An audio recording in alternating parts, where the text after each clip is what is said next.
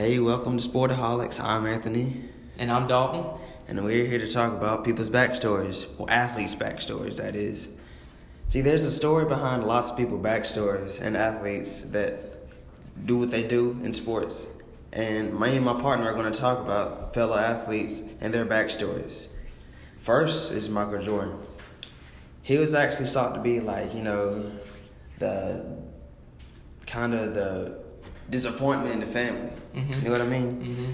See, he actually was cut from his sophomore team in high school, but he ended up going out for the junior, the junior high basketball team. Yeah. And he actually made that pretty easy. But to work his way up to varsity, he had to work at what he did. And he didn't do it just for himself. He did it for his family and his father's beliefs. So, he started to take a chance. And in the summer, he worked at it. He went to camps. He went to all sorts of stuff and worked out. And he ended up achieving his goal the next year. He actually grew a couple inches, too. Michael also stated that, he wanted to pursue his father's dream, not just his. Because he envisioned him as a Major League Baseball player, but, he didn't think that was the case. So instead, he went to the Chicago Bulls, and they own the Red Sox, the team that he wanted his father to play for. So That's pretty cool.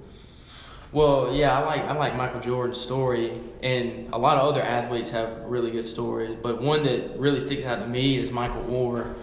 And Michael Orr, when he was growing up, he really had no father figure. I mean, his father was frequently in and out of prison. His mother was on drugs a lot, and so he really never had parents to kind of take care of him. Yeah. And so his first 9 years of school, he actually attended 11 different schools, which has got to take a toll on a kid, not having friends really anywhere you're going.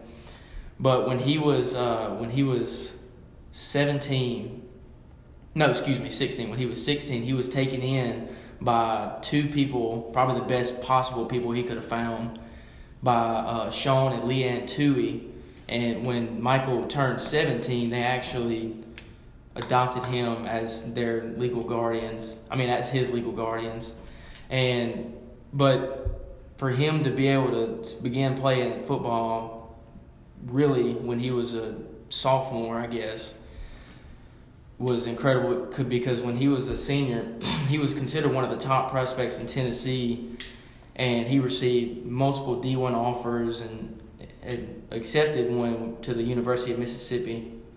And after 4 years at Ole Miss, he actually declared for the draft in 2009 and was selected 23rd overall by the Baltimore Ravens. And he actually played on the Super Bowl team that won in 2013. But he says he finds football as an escape from what his life used to be when he was a kid.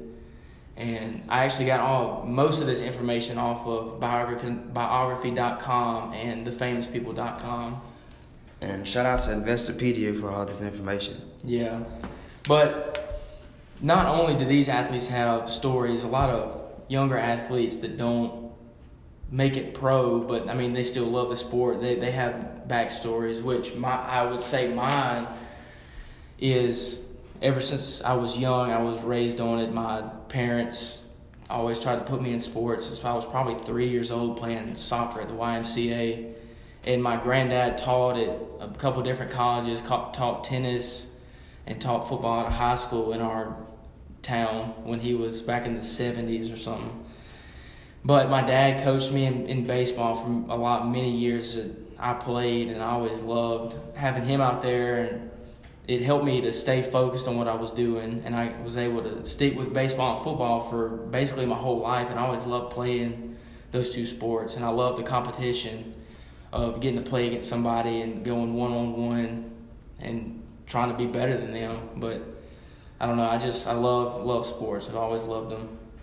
Yeah, sports has a lot of meaning behind it, because I feel your pain. Because, in high school, me being, at Hoover and all, but, there's a lot of people that you don't know. You shouldn't kind of, judge people by where they go or like who they are. Cause me myself struggled with money. Cause me and my mom, I tried my best to work hard and tried my best to get out of this bad situation. Cause to me, my goal is to get my mother out of these financial problems. Mm-hmm. So I want the best for my family. I'm not just doing it for me. I'm just doing it for a greater purpose. Yeah. So there's always meanings behind it. So most athletes' past wouldn't make them who they are today. Mm-hmm. So it's just sports is really important to them, and if you take that away from them, it's just like having no life. It means everything to them. Yeah. Well, I hope you like this episode of Sportaholics. Tune in next time. Absolutely. See you next time. See you.